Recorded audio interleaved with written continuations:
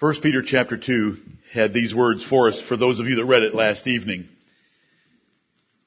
Dearly beloved, I beseech you, as strangers and pilgrims, abstain from fleshly lusts which war against the soul, having your conversation honest among the Gentiles, that, whereas they speak against you as evildoers, they may by your good works, which they shall behold, glorify God in the day of visitation. Submit yourselves to every ordinance of man for the Lord's sake.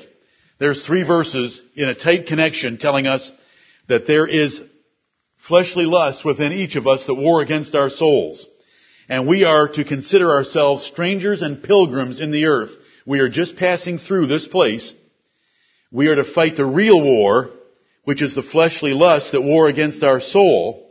And we're to be on our guard so that our lifestyle before all the others around us will present the Lord Jesus Christ and the truth of the gospel and God himself to them. And then it goes right into submit yourself to every ordinance of man for the Lord's sake.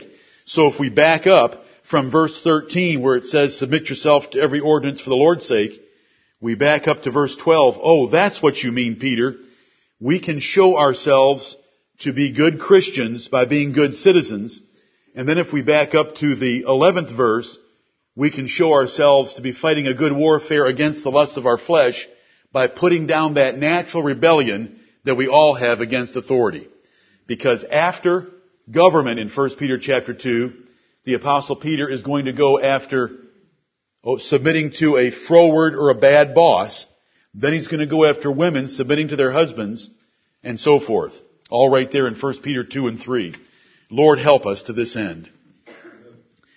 Our Father in heaven, we believe with Peter, with Abraham, Isaac, and Jacob that we are strangers and pilgrims in the earth. For we're looking for a heavenly country and we're looking for a city which hath foundations, whose builder and maker is God. Amen.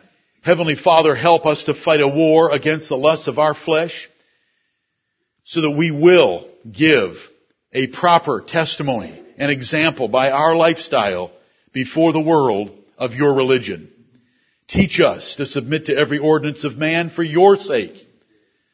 Not for any other sake, but that sake chiefly, O Lord, that for conscience toward thee, we would submit to even onerous rulers and onerous legislation that they might pass against us.